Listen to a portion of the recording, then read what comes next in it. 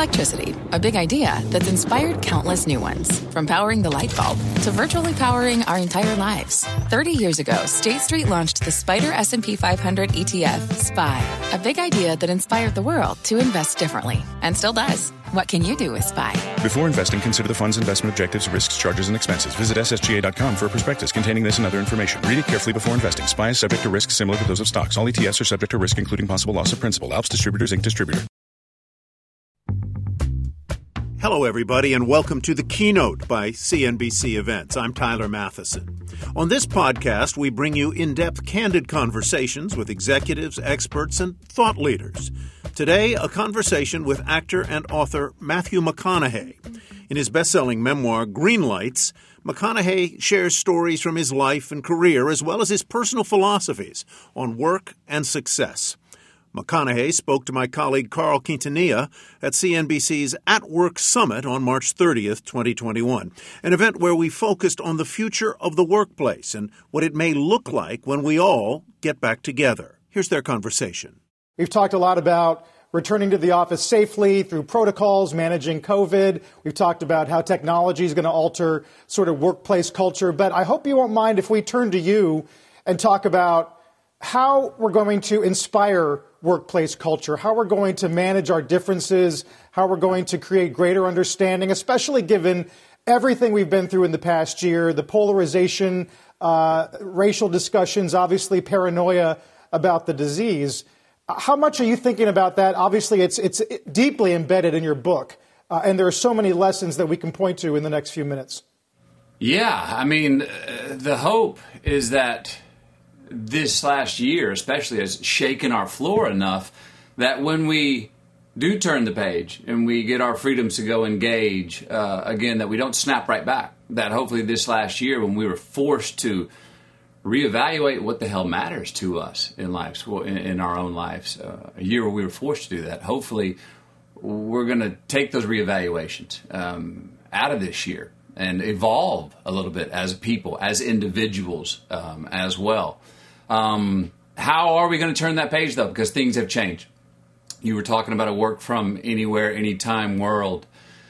You know, it's got such major assets to that. But at the same time, when our country lacks trust in leadership, lacks trust in each other, when we trust ourselves even less than ever before, boy, now we're going to go remote. How do we build trust when we're becoming more remote when what we need to do, I believe, is come together? That'll be a real challenge. So you've talked a lot about this. I know you talked about it with Time Magazine a while ago. Obviously, it's in your book as well. This idea of getting to unity, but in order to get unity in culture, you need to have some confrontation. You need to have some discussion. You need to be able to look at the other person's point of view and accept it as legitimate, right? And I wonder how much of that you think is going to be a part of coming back to work. Yeah, you said accept it as legitimate, even though it may not be my opinion. We've gotten to this spot where if you voice your opinion and it opposes mine, our gut reaction is, oh, well, you must be saying that at the exclusion of mine. You must be, if you state your opinion and it's different from mine, we are now hear people say, oh, well, then you are illegitimizing mine. If I say I'm a believer, someone goes, oh, well, then you must not believe in science. Well, I didn't say that. No, I just said I was a believer and I believe in science. We have such contradictions, and when we start realizing that those are actually paradoxes, that both are true, that two differing opinions can exist at the exact same time, then you can have a conversation. Then you can put it on the table. Now we can discuss it. We can come away going, I still disagree, but fundamentally, principally, you and I are attached. You and I can still be attached even though we have opposing views, saying we have similar expectations of each other, civilly, civically, as people. And we're not doing that right now. We're illegitimizing people, and that is not there's no way that can be the way forward. So do you think, Matthew, we're out of practice because we've been doing this remote thing? We're not in meeting rooms. We're not having large-scale get-togethers in the office where we're just not, our muscles have atrophied in sort of handling that moment where we're trying to process and accept and respond to other people's conflicting points of view. I think, look, it's a muscle that'll get back in shape very quickly, but let's not let it just get back in shape how it used to be. Let's get it in better shape than it used to be. It's there. I believe it's going to be like riding a bike. But the challenge now is, look, we've had a year of limbo. And anytime you're going through a transition, you get limbo. And what do you lose in limbo? You lose identity. We need something solid to hold on to. So in this year of limbo, when we're missing identity, we have an uncertain future. More than ever before. What is the human nature to do? You want to run to something, a pole to grab on and go, okay, I've got a stance here. I feel like I'm on solid ground. Well, those poles have been on the flanks on the left and the right. And I believed that some people are feeling like they're having buyer's remorse by running so far to the right and left. Once they hung out and sat at the table and heard opinions from people that were over there, and they're going, well, I'm a little more centric than maybe I thought I was. Maybe I ran too far right, ran too far left. The muscle memory will be there. I think it's a great opportunity to redefine it for the reasons I was saying earlier. The one person we have had to have the discussion with more than ever before is ourselves in this last year. Now, did we get in that time with ourselves where we want to exclude more people because we want to be so individual at the exclusion for exclusion's sake? I hope not. Hopefully we, as I said, reevaluated who we are and see that, yes, it's got to be personal, but that doesn't mean it can't be the best for the collective as well, in whatever choice it is we make. Yeah. You've thought a lot about conflict resolution. You've written profoundly about watching your parents try to communicate as a kid or struggle to communicate. And you've kind of come up with a series of lessons on how to manage all of that, how to manage conflict between people. I wonder if you can try to frame it in a way where, I'm not asking you to be a corporate consultant here, but a way in which managers can sort of take a couple of lessons home, whether they're in HR or maybe they're just someone who sees some direct reports reporting to them. How do you think, what can they do as people return? As people return, well, first, I think you have to consider what you said. It's going to be a bit awkward.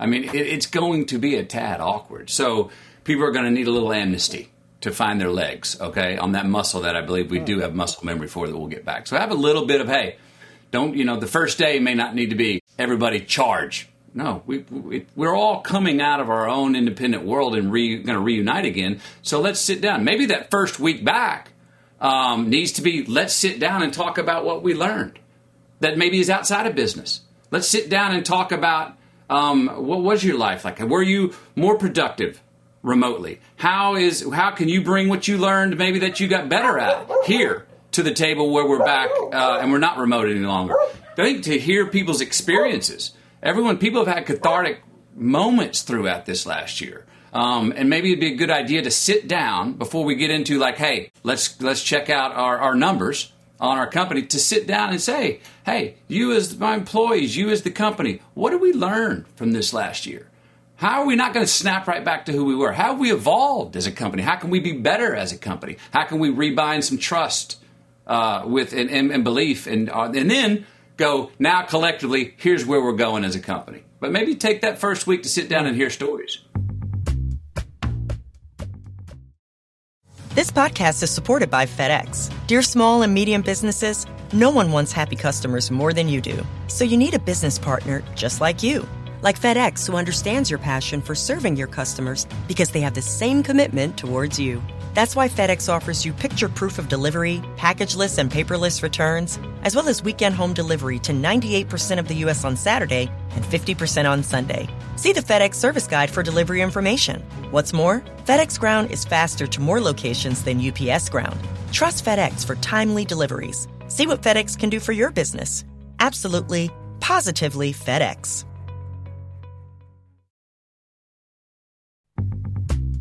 I wonder if you are actively discouraging tools that thrive on polarization. I mean, I'm in journalism, so I'm on social media all day long, Twitter especially. But I mean, I see how that affects people's behavior, and I know you do too. Are there things that you think workers should avoid? I think there's things workers should avoid that. Look, I'll say this. Let me go to a broader place. We as people don't agree on right now that I think is the essential thing that we've got to agree on, whether it's in the workplace or whether it's just as humans in society. We got to agree on facts. Again, FACTS. We're delusional about what facts are. We are not even arguing from the same reality right now. So if we can agree on facts, then I believe we can start building trust. Trust in facts can lead to trust in others and trust in ourselves. Remember, part of that coming back to the workforce is that we're living in the most untrustworthy times. And when we don't trust our leaders and we don't trust the media and we don't trust others, we start to not trust ourselves. And that's that amnesty I'm talking about. Let's settle a minute and agree on some facts so then we can build some trust. If you're going to have polarization, you're going to hear it. It sells. It's the headline. It's the graphic. It's the image. That's what we love to rubberneck. We don't rubberneck when we see success and health. We rubberneck when we see disease and problems. That's human nature. But let's realize that and want to admit that, because I think the most of us, and especially Americans, are more centrist than we're giving ourselves credit for.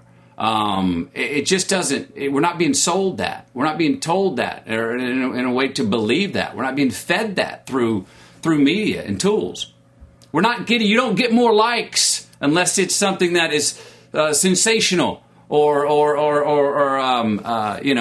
fetishized. You don't get more headlines because it doesn't sell. Now let's admit that first, but that doesn't mean that needs to define who we are and what we need to do and what we expect of ourselves. So you're getting now to a really interesting point, and that is leadership in this country, whether it's corporate, whether it's political. I wonder if you think that playbook that has been used in recent years where you're trying to get people to rubberneck and get attention, do you think that is still the predominant playbook in leadership, or are we getting closer to a place where it seems you're trying to go, and that is being aggressively centrist, in your words, thinking about the we and not the me? No, look, the rubbernecking and the mudslinging still sells, baby. We know that. It sells. And as long as, and I get it, I have fame and I have money, but as long as more money at whatever cost and fame at whatever cost is the top two priorities of what we deem you to be successful for, how you win a blue ribbon, how you get a gold medal, bank account only, forget the souls account. As long as that's the measuring stick, if that's at the height, well, in the end, we're all going to lose. And then, mind you, I'm for money and I'm for fame. But how we get those things, how we treat others, how we treat ourselves, fills the souls account along the way. And that's long-term ROI that I think CEOs need to double down on more. We've seen in the last year CEOs be much more functional than the government in many ways. So are CEOs ready to take the responsibility to say, hey, I'm going to pay my tithe. I'm going to give back to the shareholders and the stakeholders. I'm going to pay back to the city that I'm in, that I moved to because I left a place that I didn't want to be, and I don't want to turn this city into why I left that one. We're dealing with that in Austin, Texas. You don't come here trying to turn this place into why you left where you came from. So CEOs are in a position of more power right now than I think they ever have been to lead where we're going to go. As a people and as a country. Yeah. I know you're a graduate of UT, like my dad, and you know Texas well, and you're talking about the flow from California and New York to some degree. I've got buddies who have moved to Austin, along with everybody else in the past year. I wonder if you believe in this sort of notion that, to your broad point about culture, we're entering sort of the purpling of America, where the cities lose some people, and that's going to come at a cost to those cities. But overall, the disparity of political view evens out, and whether or not you think that's long-term healthy. I do think it's healthy. Look, purple. We have a misnomer with what centricity is. I think we got to remember unity does not mean uniformity. I'm a meet you in the middle centrist, and the thing is now. That's always been perceived as like, oh, that's the gray area of compromise. Oh, that means you're not about anything. Now more than ever, to come together in the middle is a radical dare. It is, you want to be radical, come to the middle. I dare you. the extremes have gotten so far out.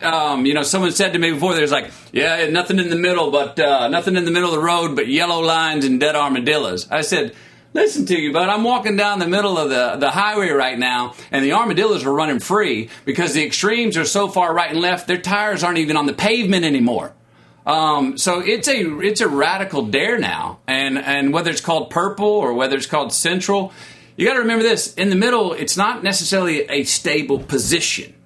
It's actually an agile stance in relation to positions on different platforms, left and right.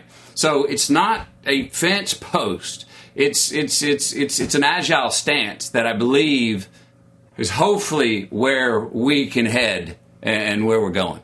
Yeah. I mean, you seem long-term optimistic. I know there's my favorite line in one of your excerpts in the book. You say, the red light year of 2020, if we work hard enough, will inevitably turn green and perhaps be seen as one of our finest hours. Yeah. So how does that happen? How does it happen? When we come back and start re-engaging somewhere in 2021, which it looks like we're going to do, we don't snap right back. We don't live in a way where we look back at 2020 and go, oh, remember that year back there? Remember that little aberration? No, we're going through a major growing pain. And as I said at the beginning, hopefully our floor has been moved enough where we go, no, I'm a different person coming out. I'm going to go about my engagement with the world because I didn't like how it's gone. I don't like what got exposed in this last year. That wasn't brand new. A lot of the problems we had in this last year were not new. They just really got exposed and got the spotlight put on them this last year. So there's ultimately, we have to be optimistic about that. What's our choice? We got to look at that and go, that was a growing pain. Did we learn anything? And are we willing enough to have the fortitude and the resilience to go, yes, we did. I learned something. I learned something about myself. Did you learn something about yourself? And I'm going to take that into life, changed as a more evolved person. Don't give up on that. Don't snap right back and go, whew, we skipped by. We got away with 2020. Now I'm glad that's over. No. It was there for a reason. It's hardship for a reason. There was sacrifice for a reason. There's things to learn for a reason. Let's turn the page, not necessarily in the same chapter. Let's turn the page and start the new chapter. So I'm a little ashamed to ask this, but given everything you're saying and given the way in which people may be inspired by it, certainly I am, how are you addressing questions about running for office? I know you've discussed it repeatedly. You've said it's a serious consideration. Yeah. You talked to Al Roker just a few weeks ago. I mean, what is left to be said about you and public office short of filing papers or raising money?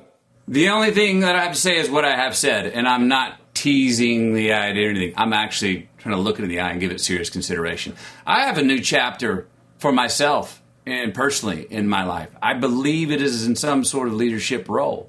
I don't know what that role is. I don't know my category. We've been talking about the why of leadership, and even I would say we need some more good leaders. And I'm not just talking about me. I'm talking about you out there, everyone out there. We need leadership. So I'm not just talking. We've been talking about the why we need leadership. My question for me is, what's my how? Talked to you a second ago about CEOs have more power now to influence where we go and make functional changes. The private sector has an incredible amount of power to change where we go from here. Well, so does politics and politicians and government officials. I'm still working on for me, what is my category moving forward? That would be best for the most amount of people, but also best for me and my family. And those are real considerations that I'm given to what my future holds. Can I get away with one movie star question before we go? Yeah, go for it. All right, so we're CNBC, we cover Wall Street, and it's legend on the street, the scene in Wolf of Wall Street, where your character, Mark, goes to lunch with Jordan, and it's Fugazi, it's a woozy, it's a wazi, it's fairy dust. Can I get the definitive breakdown of how, yes, exactly, of how that moment got caught on camera? Well, I mean, it was one of those characters in a scene that when I first read it, I was like, whoa, this is a doozy, Fugazi. This character's wonderfully out of his mind. And I was like, well, what if he really believes this? And so I started interviewing different brokers from that time, et cetera, et cetera. And I started extending the scene and writing more things that my character might say and do. And Leonardo and I do the scene. Scene's great. Before each scene, I'm banging on my chest. For myself, it's a relaxation technique, right? And then when we start the scene, I quit doing that and I do the scene. So we do the scene 5 times. We've got it. We're moving on. Leonardo's idea was he raised his hand. He goes, what's that thing you're doing before the scene where you're beating on your chest? I told him. And he goes, what if you did that in the scene? And so I said, sure. Next take, that's what you see. I love that so much. It's legend now on the street and beyond. Matthew, I hope you'll come back and do this again because we need to have conversations like this, and you are a great person to have them with. Our thanks to you. You're welcome, and thank you for having me. That was Matthew McConaughey speaking with my colleague Carl Quintanilla at CNBC's At Work Summit on March 30, 2021. The keynote is produced by the CNBC Events team. For more information on upcoming CNBC events and how you can join us, please visit cnbcevents.com. I'm Tyler Matheson. Thanks for listening.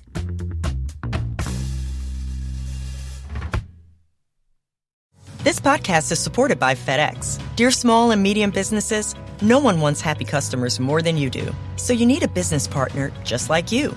Like FedEx, who understands your passion for serving your customers because they have the same commitment towards you.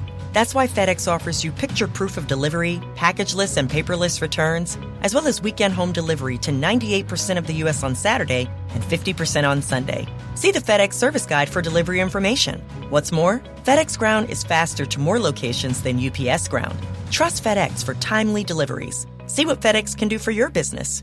Absolutely, positively FedEx.